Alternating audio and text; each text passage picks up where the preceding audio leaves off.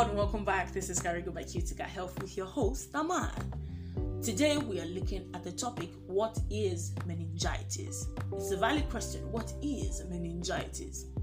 Let me start by saying meningitis is an infection of the covering of the brain and the spinal cord, the meninges. This covering forms a protective layer over the brain, and within it lies blood vessels and fluid that nourish and protect the brain.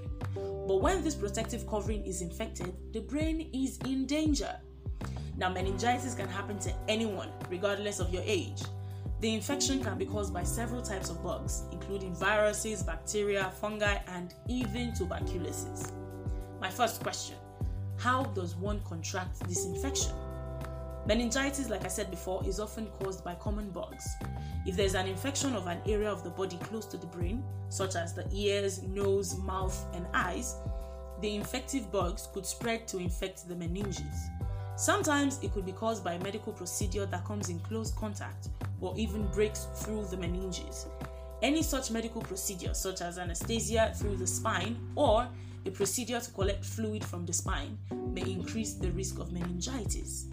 Sometimes meningitis occurs without an obvious source of prior infection. My next question: what are the symptoms of meningitis? Now that we know what it is and we know how one can contract the infection, let's look at the symptoms of meningitis. They include: number 1, a high temperature; number 2, tiredness; number 3, severe headache; number 4, stiff neck; number 5, dislike of bright lights; number 6, unconsciousness; and number 7, seizures.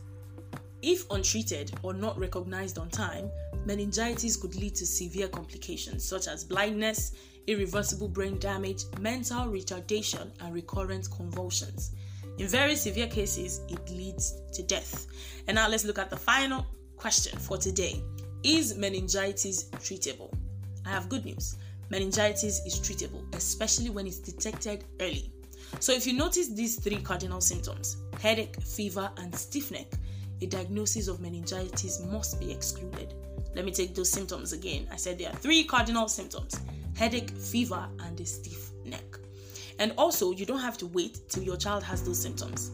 If your child has any infection anywhere around the head and neck, including the eyes, ears, and mouth, it needs to be treated to prevent meningitis from developing. Now take note, immediate initiation of antibiotics is key when treating meningitis. I will sound this loud and clear. Meningitis should not be taken lightly. Please and please. There are available vaccines to prevent this deadly infection, so seek information from your health provider about how to get your family vaccinated.